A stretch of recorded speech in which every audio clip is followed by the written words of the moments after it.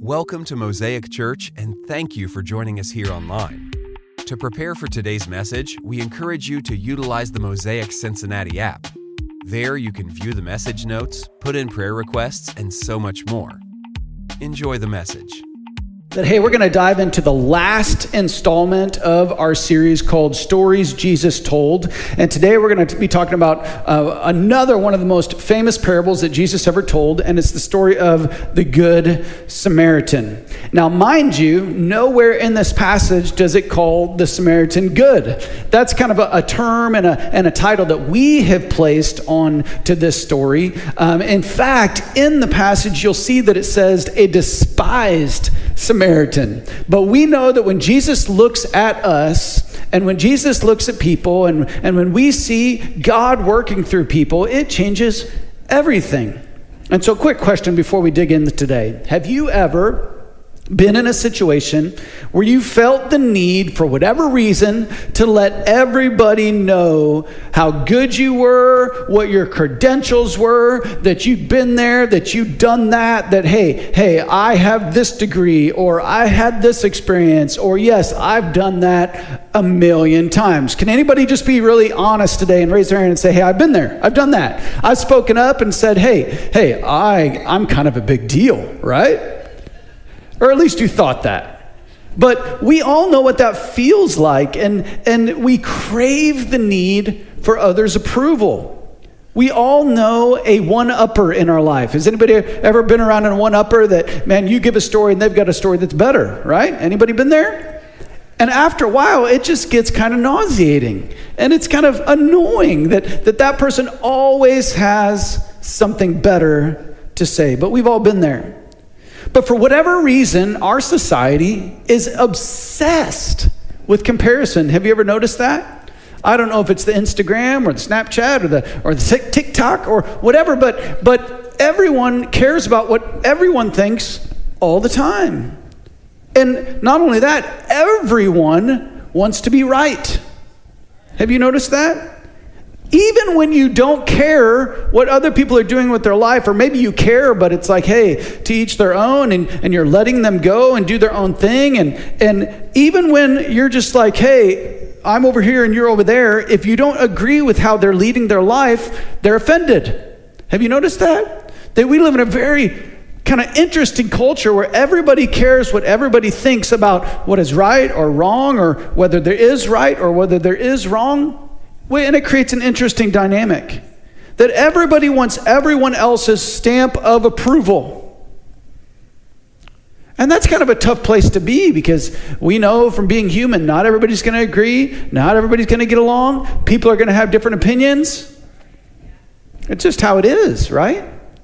But I think the bigger picture there is that there's something spiritual to that desire at its core. We are created, you and I, we're literally created to be in a right relationship with God. We were created to know Him, to be loved by Him, and to be a part of His family.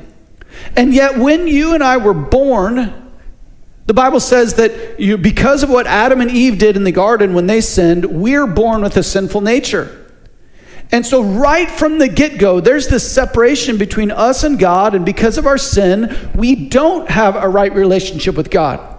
And so because we don't have a right relationship with God, there's this God-shaped hole in our hearts that wants God's approval. Many times how we interact with the world and the things that we chase, even the sinful things that we chase, are a result of a desire deep within us, a desire that should be filled by God, but we try to fill it with all kinds of worldly and sinful things. If you've never been there, man, I have. That I've got this desire in my heart, and maybe this longing in my soul, and instead of filling it with the peace and the joy that comes from my Father in heaven, I try to fill it with all this other junk. And so maybe as we look at the story today, when we think about, man, how do I search for approval in my life? Instead of trying to justify it with our own actions or our own goodness, we realize man, that this is one of the reasons Jesus came, to make us right in God's sight. And so there's this God-shaped hole in your heart that's longing to be filled with God, with Jesus, so that we can be made right. And with that in the backdrop, let's dive into the story today. Some of you are like, what in the world does this have to do with the Good Samaritan? You're about to find out. Luke 10, 25 through 37. This is the passage of the story of the Good Samaritan. And let's look at what happens right before Jesus tells the story. It says, one day, an expert in religious law stood up to test Jesus by asking him this question: Teacher, what should I do to inherit eternal life? Now, anytime an expert in religious law gets up to ask Jesus a question, he's probably not legitimately looking for the answer. If it goes to the trouble of saying this dude is an expert, he's either trying to get Jesus' view on it, maybe he's looking for an argument, we don't know. But he asked Jesus this question that as an expert of the religious law, you would think he would know. And so, teacher, what should I do to inherit eternal life? Jesus replied, what does the law of Moses say? Don't you love it when Jesus just answers the question with a question? How do you read it? The man answered, you must love the Lord your God with all your heart and all your soul, all your strength, and all of your mind, and love your neighbor as yourself. Right, Jesus told him, do this and you will live. And you would think if he was just looking for, the answer, and he just spouted off the right answer, and Jesus, the creator of the world, the Son of God, affirmed his answer, you would think that he would be like, oh yes, I got it right. Yes. But no, he just had another question, right? The man wanted to justify his actions, the Bible says. So he asked Jesus, and who is my neighbor? I can just almost hear the sarcasm, and that's me projecting on it. We don't know if the question was exactly asked in sarcasm or not. But he asked this question, and who is my neighbor? Why? Because he wanted to justify his own actions. And so before we even get into the story, let's stop here. Because it's important when looking at a passage of scripture like this to not only look at the story, but the context in which it was told as well. And the context of Jesus telling this story is in response to a question, right?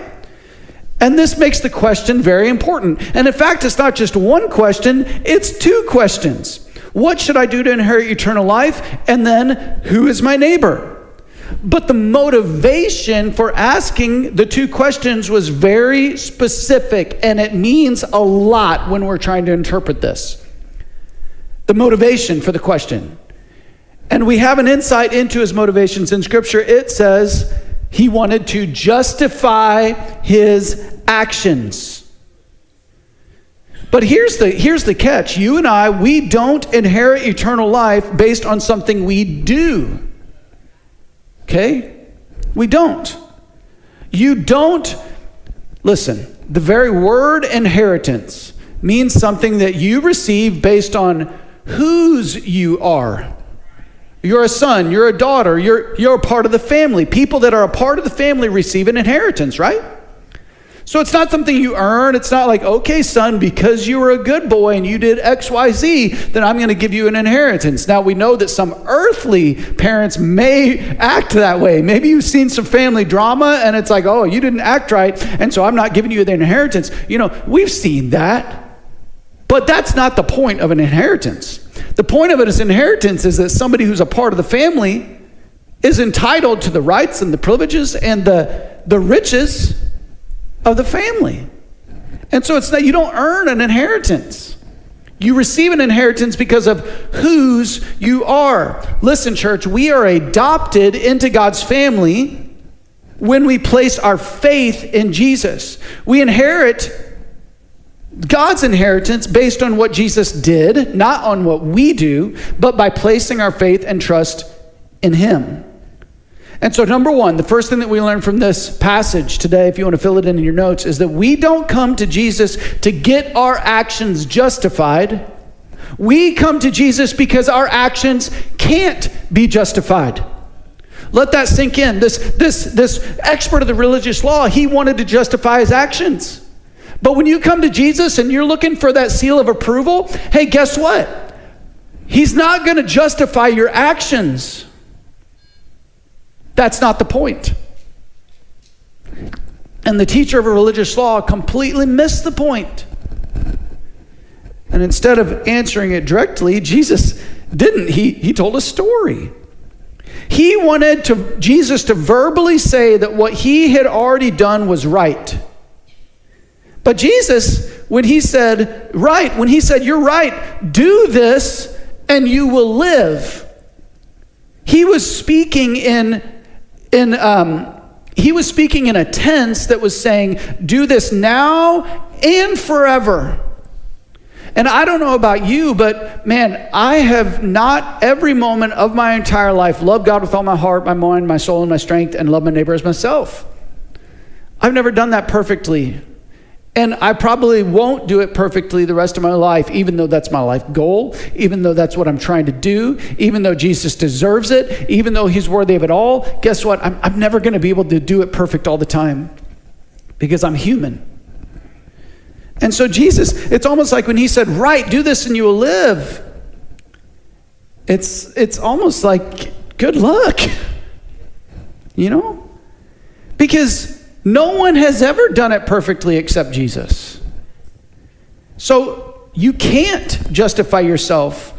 Only Jesus can pronounce you justified or show you or prove you to be righteous in God's sight. That's what being justified means, for God to declare or make you righteous in the sight of God. Romans 3:21-22 says it like this: but now God has shown us a way to be made right with him without keeping the requirements of the law, as was promised in the writings of Moses and the prophets long ago. We are made right with God by placing our faith in Jesus Christ, and this is true for everyone who believes, no matter who they are. Wow. And so here this expert of religious law comes wanting to justify his own actions, but he's trying to do something that just can't be done. So Jesus tells a story that reflects his heart and shows that we all fall short, and he gives us a path forward. And so as Jesus so eloquently does over and over throughout the Gospels, he doesn't answer the question directly. He gives us a story to chew on. And so first thing, we don't come to Jesus to get our actions justified. We come to Jesus because our actions can't be justified.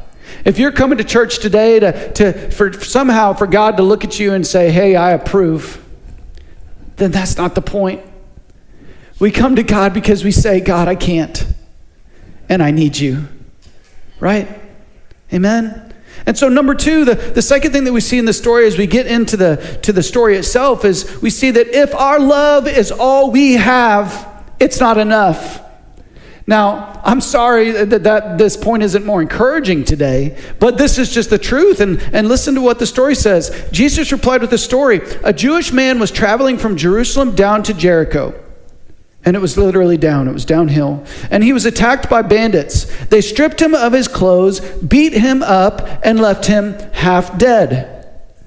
By chance, a priest came along, but when he saw the man lying there, he crossed to the other side of the road and passed him by. A temple assistant walked over and looked at him lying there, but he also passed by on the other side. So the priest, which at that time was the equivalent today of maybe what we would call a pastor, no, different functions, but a church leader, and then a Levite. We could call that like a church staff member, somebody who helped fulfill the different functions and whatnot of the church in our modern day equivalent. But so these two guys that should have been just this picture of fulfilling the great commandment and the second commandment didn't get it right. The traveler, I think it's interesting, was a Jewish man. which to these two guys, the priest and the Levite, should have been a brother. And when it says that he was left half dead, that was a way of saying that he was as good as dead or seemed dead. That when they walked over and they looked at him, they might have literally thought, this guy's gone, like he's dead. And so, but they just walked away and didn't do anything. There's a chance that they walked over and saw him beat up and, just left for dead and thought, oh, he deserves it. And why would we say that? Because this particular trail, it was very, very uncommon for anybody to travel alone. Because of the geography of the trail, it was very common for robbers and thieves to hide in the crevices and the rocks. And it was a perfect place to set up ambushes. And so it was very common, even unwise, for any traveler to ever be traveling this road alone. Because this kind of thing happened all the time, and they knew it. They knew it. And so even as Jesus is telling the story, it's very possible that this expert of religious law who knew the right thing to do all the time might have thought, why in the world would the guy be traveling alone anyway? What a dummy. He got what he deserved. Which, have you ever thought something like that about somebody else that did something unwise and then found themselves in a precarious situation? I have. Starts to hit home, doesn't it? And so this route from Jerusalem down to Jericho actually had a nickname. It was literally called the Way of Blood, because things like this happen so often. And so right off the bat, the people that are listening to this story are like, oh yeah, that makes sense. And Jesus didn't actually say that he was going to tell a parable here. He just starts telling a story. And so there's even a chance that this particular story actually happened. And so some would even argue that this Jewish man going on this road alone, and that such foolishness was undeserving of help. And we do this many times, don't we? We say things about other people like, well, they deserved it. Well, they dug their ditch, now they got to lie in it. Right? We think, what were they thinking? If they would just wise up, they wouldn't have found themselves in this horrible place. And so the priest, like any good person that was just trying to keep a schedule, that was trying to do the right thing, he put his busyness and his good work at the temple ahead of an immediate need that he saw right in front of him. Once again, been there, done that. Have you? He probably had to get to the temple for evening rituals. He probably had a full days of travel. He just didn't have time. Maybe it was his turn to do certain duties at the temple and he wasn't going to miss it. The Levite, maybe he was on a time schedule too. And we do this, we rationalize things all the time, don't we? Can I propose something to you today based on what we see here? You and I, in and of ourselves, we don't have the ability to love like Christ without Christ. In and of ourselves, we can't love like Jesus. In and of ourselves, every single one of us can find ourselves in the shoes of the priest and the Levite. Even though many times when we read the story, we're like, how could they? When we dig a little deeper, we're like, I remember that time in my life when I passed on by. Right? You and I, we might be able to pull off a feat of love now and then. We might be able to pull off a random act of kindness now and then and be like, oh, I did it, right? But your love is limited. And everyone that is married in the house says, amen.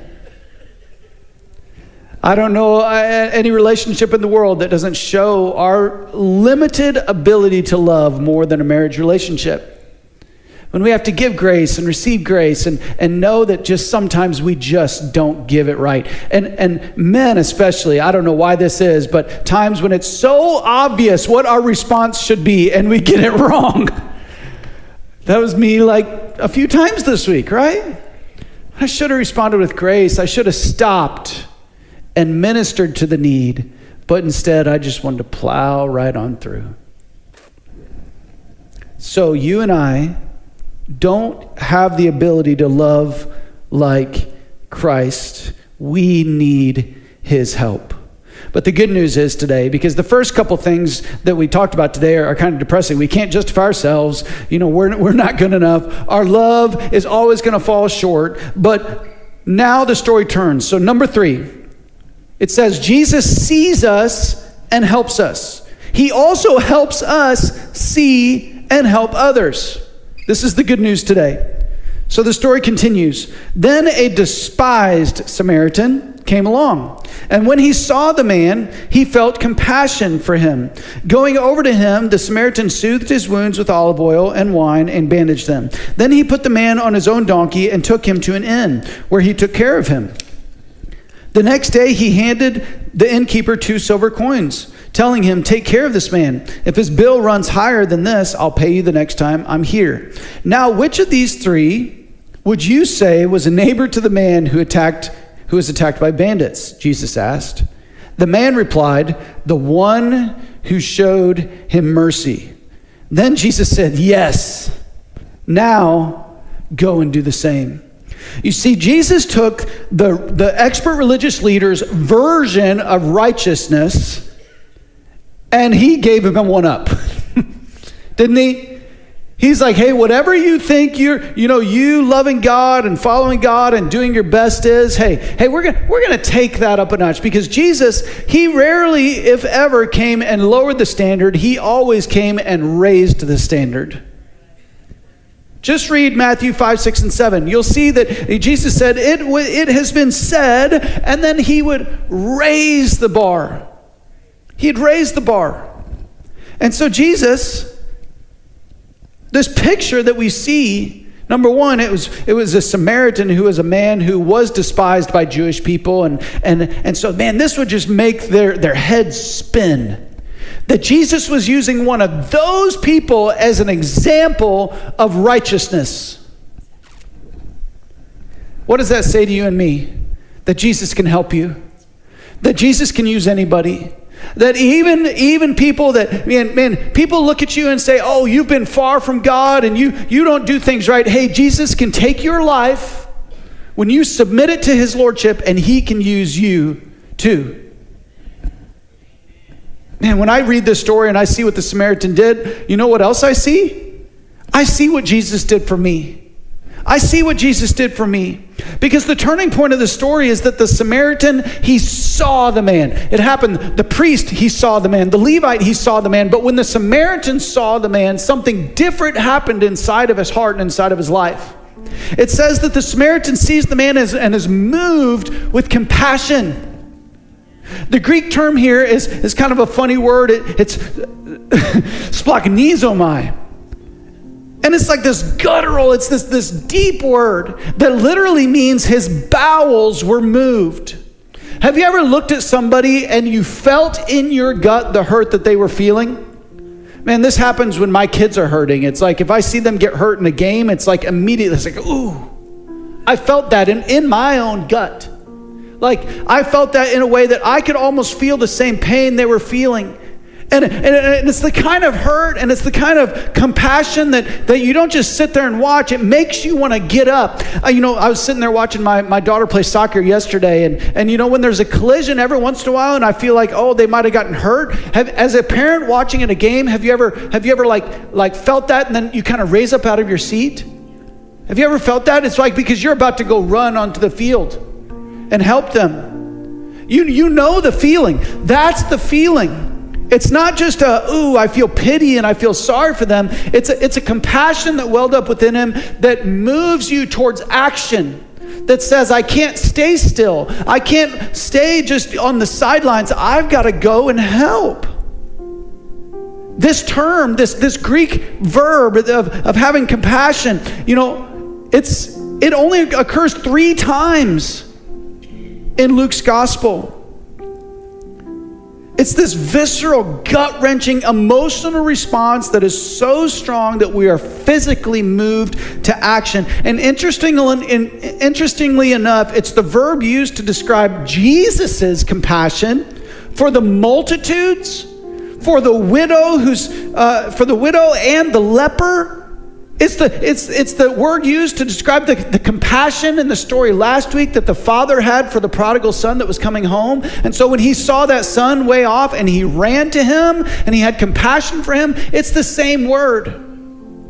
And so obviously the compassion and the love that was in the Samaritan's heart for the man who was hurting was the kind of compassion and the kind of love that Jesus had for you and me. Because when he saw you in your sin and in your shame and in your guilt, so desperately searching for approval, he didn't stay on the sideline. He didn't just sit back. He got up from his throne in heaven. He became a man. He walked through a sinless life, and he laid down his life for you on the cross.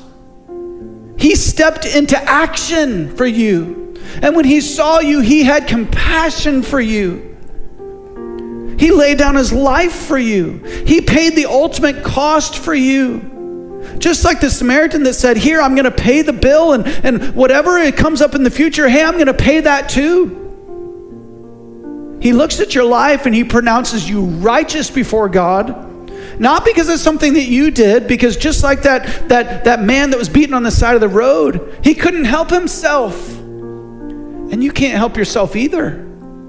Jesus came at just the right time and did what the Samaritan did in the life of this man who was broken. Church, aren't you thankful that Jesus saw you? Aren't you thankful that when he looked at your broken life, even when maybe you even deserved it, he had compassion on you?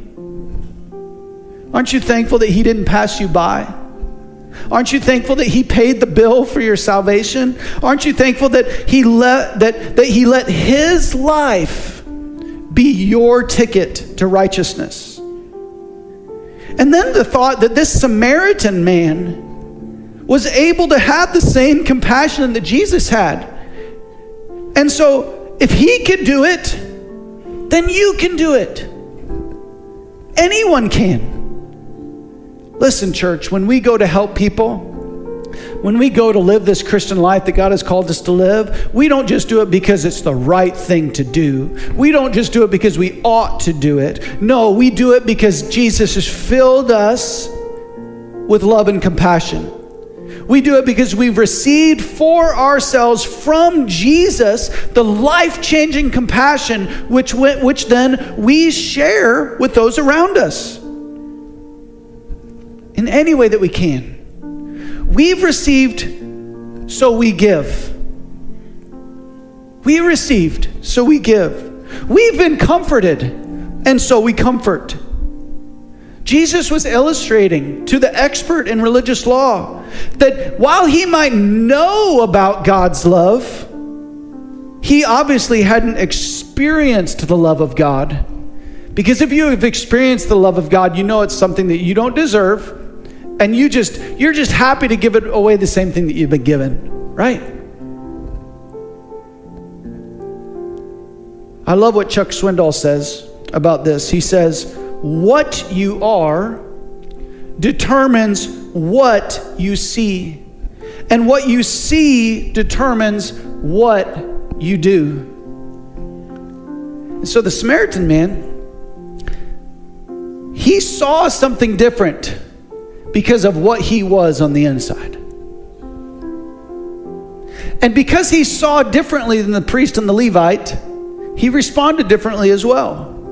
What you are determines what you see, and what you see determines what you do. Can I just encourage you today? What are you?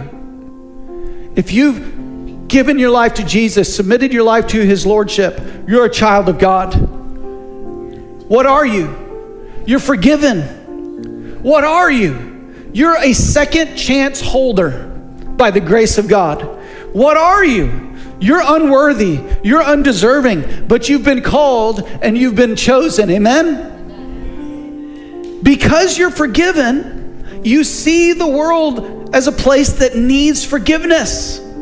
Because you're forgiven, you see people as people who need compassion, who need a second chance. And because I see that, because I know who I am, I have compassion that moves me to action. Amen. Even when I don't want to, even when I'm tired, I rearrange the priorities of my life and I make it happen. Not because I'm special, not because I need a pat on the back, not because I'm looking for other people's approval, but because I know that when I was a sinner, when I was far, Jesus reached out in compassion and he picked me up out of the pit and he saved me and he put my feet on a firm foundation. Amen? Amen.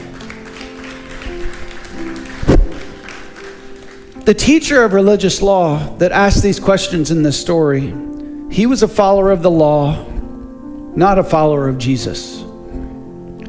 He could not act like Jesus because he wasn't following Jesus.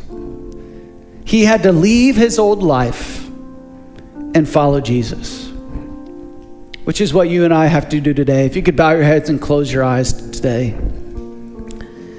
Some of you are there, and you're like, man, I've just been going through the motions. I've just been doing the religious things. But man, it's time for me to not just know about God's love, but to experience God's love for myself.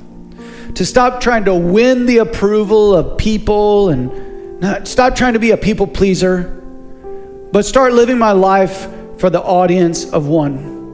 That I just want to be right in God's eyes. And the only way that I can be right in God's eyes is by submitting my life to the Lordship of Jesus Christ. By believing that he died for me on the cross because I couldn't purchase my own freedom. And by asking for forgiveness. By following him. Man, I hope you hear this loud and clear today. And so if that's you today and you want to become a follower of Jesus Christ, and you see that, man, without Jesus, you're sunk. You're sunk. That you're not going to be able to love people and you're not going to be able to go through life the way God wants you to without him. And that you just, man, in your heart and in your life is welling up this realization today that you need Jesus. If that's you today and you want to give your heart and life to Christ, just raise your hand today. Say, I want to follow Jesus today. Amen. I want him to be my Lord. Amen. I want him to be my Savior. I want him to lead me and guide me. I want to submit my life to Christ. Amen. If you put your hand up, you can put it down. And right there at your seat today, I want you to just pray a prayer, asking God to be your leader. Place your faith and trust in Jesus. Believe that he rose again on the third day from the grave. And say, Jesus, I want to follow you. Let the love that you have for me that drove you to the cross go from my head to my heart.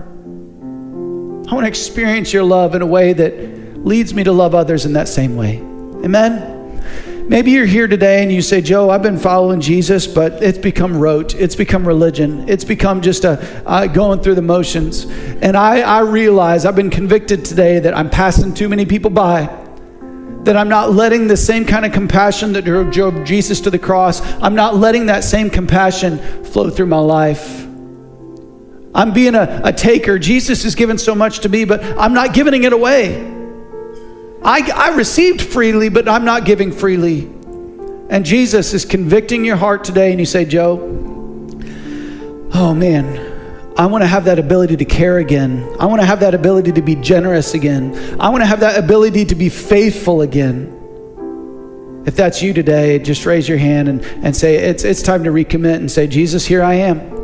I want to be compassionate again. I want to be used of you. Not because I ought to, not because I have to, but because the same compassion that Jesus had is welling up inside of me. Amen. Amen. God, here we are. Pray with me today. Here we are, Jesus. We need you more than anything in this life. We need your compassion. You saw us when we were broken, when we were hurting. You stopped. You picked us up. You helped us. You made us right. You did for us what we couldn't do for ourselves, and we just say thank you today. God, as we paused and remembered you through communion today, So precious, Lord, what you did for us on the cross. Help that to be the driving, motivating factor of our life, that you had grace for us. Help that to be the reason that we're helping others and we're serving you, not so that we can look good in the eyes of the world, not so that we can justify our own actions, but as a simple response to the fact that you justified us when we couldn't ourselves. And so we just want to bless other people. Help us, Lord. Help us in Jesus' name. Thank you so much for joining us for today's message. We look forward to having you back next week.